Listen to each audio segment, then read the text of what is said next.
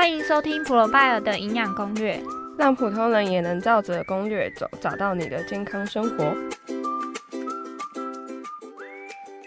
大家好，欢迎收听我们的节目，我是主持人 Julia。那我们今天一样请到 Eunice 营养师来跟我们讨论油脂的重要性，让我们欢迎 Eunice。Hello， 大家好，我是 Eunice 营养师。不晓得今天在收听的观众朋友有没有那种看到油脂就退避三舍的人呢？你说看到脂肪吗？对啊，就是很油，五花肉上的肥肉。对啊，像 Julia 你自己平常在吃的时候，不是吓我一跳。我是想说，你平常在吃饭啊，或者是挑选一些食物的时候，你会尽量避开说，这个看起来好像很油腻，你就不会去吃吗？可能像五花肉的肥肉我就真的不敢吃，还有像卤肉饭的那种很肥的那种我就真的不敢吃。哦，对，但是就是针对可能猪肉那种肥肉啦来看的话，我比较不敢吃那一部分。但其他的像什么炸的那些你还是会吃就对了。对啊，开心。对啊，当然生活中一定要有这些美食。对，那大家都知道说油脂是我们的3大营养素之一嘛。那既然它都是3大了，可想而知就是一定有它的功用所在。那所以说油脂的功用啊，就包括说第一个就是提供我们热量嘛，它1克就有9大卡的热量。那第二个呢，就是像我们身体的细胞膜啊，它也是会由油脂来构成的。那第三个就是它可以帮助一些脂溶性的物质啊，像是维生素 A、D、E、K， 还有我们平常在吃的一些叶黄素，帮助这些脂溶性物质的吸收。那所以不知道Julia你有没有听过，像一些保健食品公司啊，他就跟你说，我们这个叶黄素啊，它是要在饭后再做食用的。对，有听过。那因为会这样讲呢，就是为了要让我们在正餐有吃到一些油脂之后，可以来帮助这些叶黄素的一个吸收。所以是指说，就是我饭后是因为已经吃过了一些脂肪、油脂进去了，然后我再去吃叶黄素会比较好吸收的意思是吗？对，没错。了解。那第4个啊，就是油脂啊，它其实也是合成我们荷尔蒙的一些原料。那所以当我们饮食如果长期的缺乏油脂的时候，可能就会有一些月经失调啊，还有不容易怀孕的一个问题。那这样子我有问题，就是说是不是很多那种减肥的人，他们会很常吃那种水煮餐，所以他们月经失调就有可能是因为饮食中脂肪摄取的不够造成的吧？对，这是有可能的。那另外像是饮食中如果缺乏油脂啊，也会出现一些比较干燥脱屑啊，或者是你的头发干枯没有光泽，甚至是可能会断裂的这个现象。那会出现这些像月经失调啊，还有刚刚说的这些临床的症状，还是要进一步的去评估说这个个案他的日常饮食啊，还有他的生活习惯以及他的环境等等的因素，才能够判断说你今天有这些问题是不是油脂造成的。那另外油脂啊，它还有第5个功能，就是它能够润滑我们的肠道，然后来帮助排便的顺畅。所以当你的水分啊、纤维还有运动啊都是吃足做足了，那你就可以去检视看看说，是不是今天是油脂吃的太少啊，所以导致我们有排便不顺的问题。那这样子就是现在很多想减重的人啊，他们通常都是油脂摄取不足，所以导致他们月经可能会有一些像失调或是荷尔蒙的问题嘛。那也会有人他会因为他想尝试生酮饮食，那就是会变成是他脂肪量会吃比较多，也是会有这个部分的问题嘛。对，没错。那现在其实很多人啊会把就是碳水化合物妖魔化，那所以就觉得说，我只要不吃碳水，我是不是就会瘦？所以他们有的就会去尝试这个生酮饮食，但它并不是说完全不好，只是说你在执行的过程之中，它跟我们一般的饮食其实是有比较大的一个差异。如果说你完全去吃油的话，就是它只能持续比较短期的一个时间。那这样子减重的人呢，他油脂摄取不足的话，那一天会比较建议他们吃多少量呢？一天的话，就会建议你的油脂量不要去低于每公斤体重0.71公克。是有个数字可以去换算啊，这样子。对，没错。那它是一个很难达标的数字吗？其实不会耶，因为目前我看到的民众啊，真的是大部分他们摄取的油脂量其实比较高。那加上说，其实现在外食的人真的是蛮多的嘛，那也不可能你餐餐就吃那种健康餐盒，或者是让你每天都冲去 7-Eleven 去买一些鸡胸肉啊，再搭配茶叶蛋，这你也会腻嘛。所以当我们正常饮食的时候啊，通常油脂的摄取不会太少。而且有些油脂啊，就是往往藏在一些细节当中，大家比较不会去注意到。所以你指的是有哪些地方会比较长的我们看不到的油脂？其实这些油脂啊也不算说完全看不到，但有些其实是民众他已经吃了，但是他不知道说这个是要计算成油脂的。那比如说我们喝茶的时候啊，就是有些人会喜欢喝奶茶嘛，那但是奶茶中它的奶精啊其实就是油加糖做成的。虽然现在已经有比较多的民众他已经知道说，鲜奶茶跟拿铁它会是更好的一个选项，就是你不要以为牛奶就没事的哦，其实牛奶啊它就是有乳脂肪的，所以我们才会分成高脂、中脂还有低脂嘛。对。那是不是一定要喝这个低脂牛奶？其实是不一定的，只要你在适量的热量摄取及分数摄取上呢，其实近来有比较多的研究去发现说，并不会因为你吃了全脂乳品，那你就会提升你的慢性病风险，或者是造成严重的体重增加，所以是可以喝的。那另外像现在啊，大家更追求就是要浓厚的那个奶香，所以就会选择像奶盖这类的茶饮。但是奶盖啊，它就是鲜奶油加鲜奶，然后还有砂糖加海盐做成的，甚至可能偶尔会再添加一些奶精，那它的热量可能就比原本的基底再多个200到300大卡，所以它完全就是一个脂肪炸弹，大家就是要千万注意，要不可过量。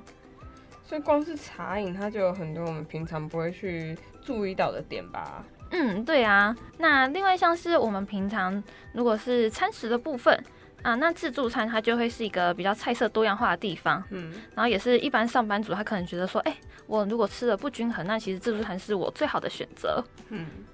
但是呢，自助餐它为了方便又快速嘛，所以通常就是那种加油快炒的那种。对，那很多大火快炒那种吗？对，那种。然后，很香所以它的颜色也会比较漂亮。可是你就看到，就是它表面非常的光亮，有没有？对。那很多时候我们就会为了要吃到自助餐的蔬菜啊，然后我们就夹了一大把，结果它连带的就会夹到了很多的油。所以就是你在吃的时候啊，你都可以尽量把它沥干一点，会再夹起。那还有那种就是茄子，你知道吗？所以茄子它有时候外表看起来很紫很亮，那个其实都有油炸过，对不对？对，它真的都是油炸过，所以它的热量又会再更高。所以是不是太适合自助餐的选择啊？对，像自助餐的话，可能你就可以吃一些木耳啊，或者是番茄，然后叶菜类的话，你想要夹的话，你就可以选择就是餐盘上最上面，然后比较少跟那些汤汁有接触的菜。那个生菜沙拉呢？超商的生菜沙拉应该也蛮适合的吧？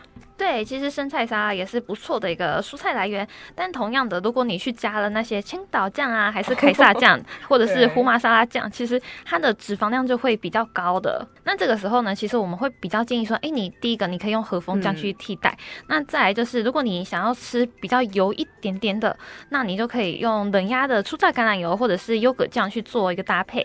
可是超商应该都只有办法，就是只能选和风酱而已吧？因为我记得另外一个酱是千岛跟凯撒。对啊，所以就是如果你想吃到别的酱的话，你可能就是自己回家再加了。自己带哦。那这些饮食原则，我觉得大家还是要稍微记一下啦。那我还想问一个问题，就是这样听起来，我们只是适量摄取的话，其实天天都可以喝奶盖了吧？就是我们只要适量，其实就好了吧？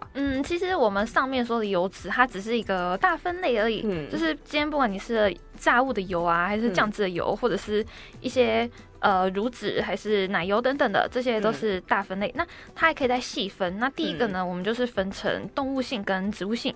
那第二个我们可以分成，就是以它的结构来看，可以分成饱和跟不饱和。那其中不饱和啊，它又可以分成单元不饱和的脂肪酸以及多元不饱和的脂肪酸。那这边我们简单的来说明一下，就是说，饱和脂肪酸它的来源主要就是像是动物性的猪油、牛油，或者是奶油，还有椰子油以及棕榈油。那它们呢，就是比较会让我们的LDL， 也就是俗称的坏的胆固醇增加，然后提高我们心血管疾病的风险嘛。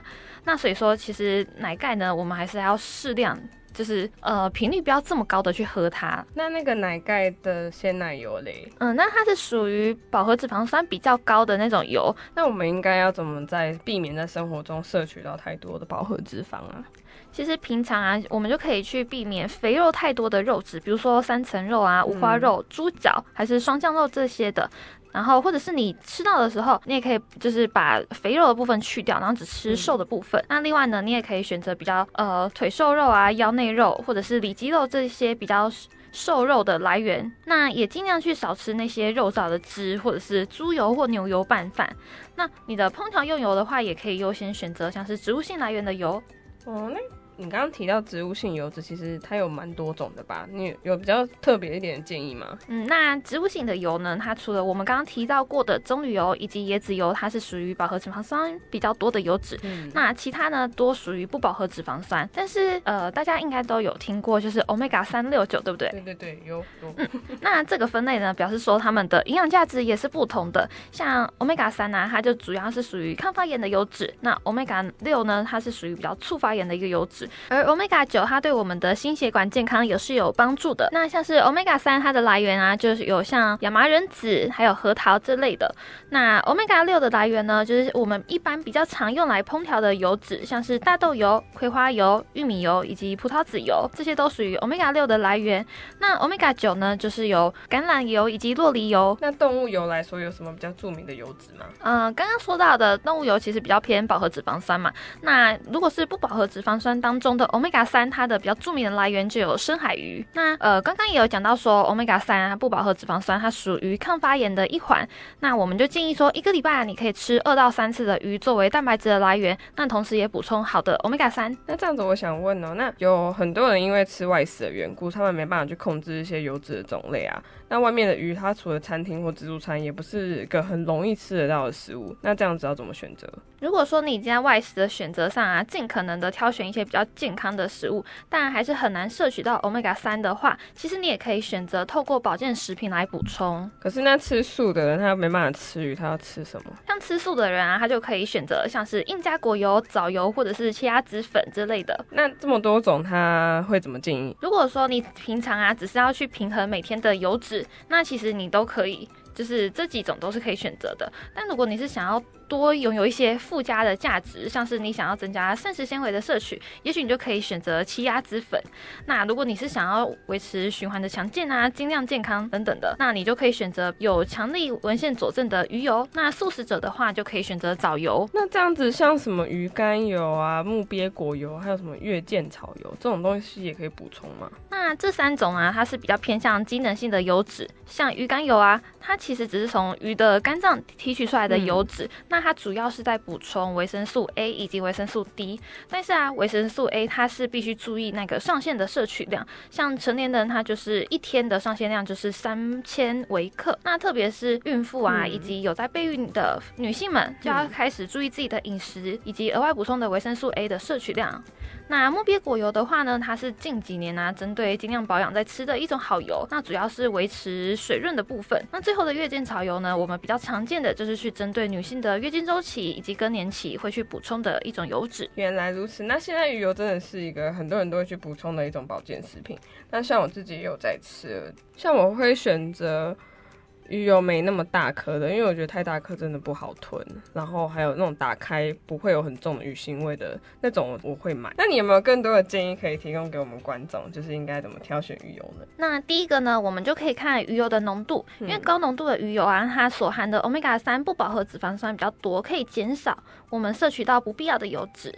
那建议的规格就是 85% 以上的鱼油。那第二个呢，我们可以看 EPA 跟 DHA 的总量，因为市售的鱼油啊，它的 EPA 以及DHA 的比例都不太相同。那你可以根据就是上面提到过鱼油的功效啊，以及比较适合的族群来挑选符合自己需求的一个比例。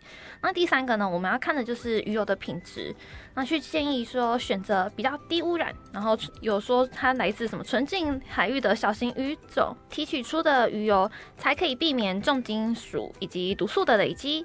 那再来是市场上最火红的一个超临界萃取技术，不知道有没有听过？好像有。那它其实呢，就是在一个低温、无氧还有没有有机溶剂的条件下去萃取所得到的一个高品质的鱼油。那第四个呢，我们要看的就是鱼油的一个保鲜包装，因为其实高含量的 Omega3 不饱和脂肪酸啊，它比较容易被氧化酸败。那因此呢，我们要特别注意的就是产品的保存。那这边呢，我们就可以选择有 PTP 排片的包装，然后最好它外面还要再有一个铝袋保存，这样呢，我们可以最大程度的去隔绝品品质影响的因素。那最后呢，就是现在非常多的品牌方其实都会有第三方的一个检验报告，那建议呢选择有逐批检验，然后有定期更新在官网的产品，特别是你可以看一下有没有重金属的检验，才能让你自己在买的时候可以更安心。所以我们在挑选鱼油的时候，大概就是要看它的纯度嘛，就你刚刚说的85%以上的鱼油，再来就是看 EPA 跟 DHA 的总量嘛，然后还有像你刚刚有提到说，还有去注意它是不是小型鱼种去提取出来的鱼油嘛，然后还有注意说它的包装是哪一种的。就是罐装是不太适合。罐装的话，因为其实它你一旦打开之后，它都会接触到空气，所以它比较容易氧化。所以 PET 排片的话，等于是一颗一颗装，你需要吃的时候再把它挤出来嘛。对，才比较不会变质嘛。对。那挑产品的部分也真的有很多小细节需要去注意耶。那我想问，鱼油的浓度是越高越好吗？因为我们买鱼油的时候啊，就是为了补充它的 Omega-3 嘛，那甚至是想要去吃到 EPA 以及 DHA， 对，所以说高浓度的鱼油啊，它所含的 Omega-3 不饱和脂肪酸就会比较多，那能够减少到我们不必要的油脂。那目前市面上已经非常多，就是规格85% 以上的鱼油可以挑选了，而且高浓度的鱼油呢，它也通常做的比较小颗，比较好吞咽。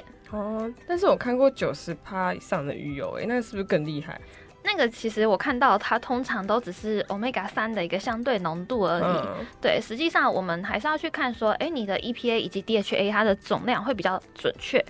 那以前会看到广告说什么会溶解保利龙的鱼油都是有添加有机溶剂吗？那这是对的吗？其实不一定因为鱼油啊，它有分3种形式，那其中的一种形式呢，它叫EP04，然后它的特性啊和保利龙是非常的相似，所以才可以去溶解保利龙，但它并不能够作为这个产品它的品质优劣的判断方式。那像是我们普罗拜尔的鱼油都有符合我们上述说的这些优点，那所以它也是非常好的一个选择。哇塞，那这样子，其实今天听你这样讲，其实蛮多鱼油的一些眉眉角角，其实我们要去注意嘛。那今天 Eunice 都有教我们大家如何去挑选好品质的鱼油。那以上就是我们今天的节目，如果喜欢我们的节目，请帮我们留下5星好评，持续收听。如有任何问题，可以在下方链接找到我们哟。那今天谢谢 Eunice 营养师的分享，我们下次再见啦，拜拜，拜拜。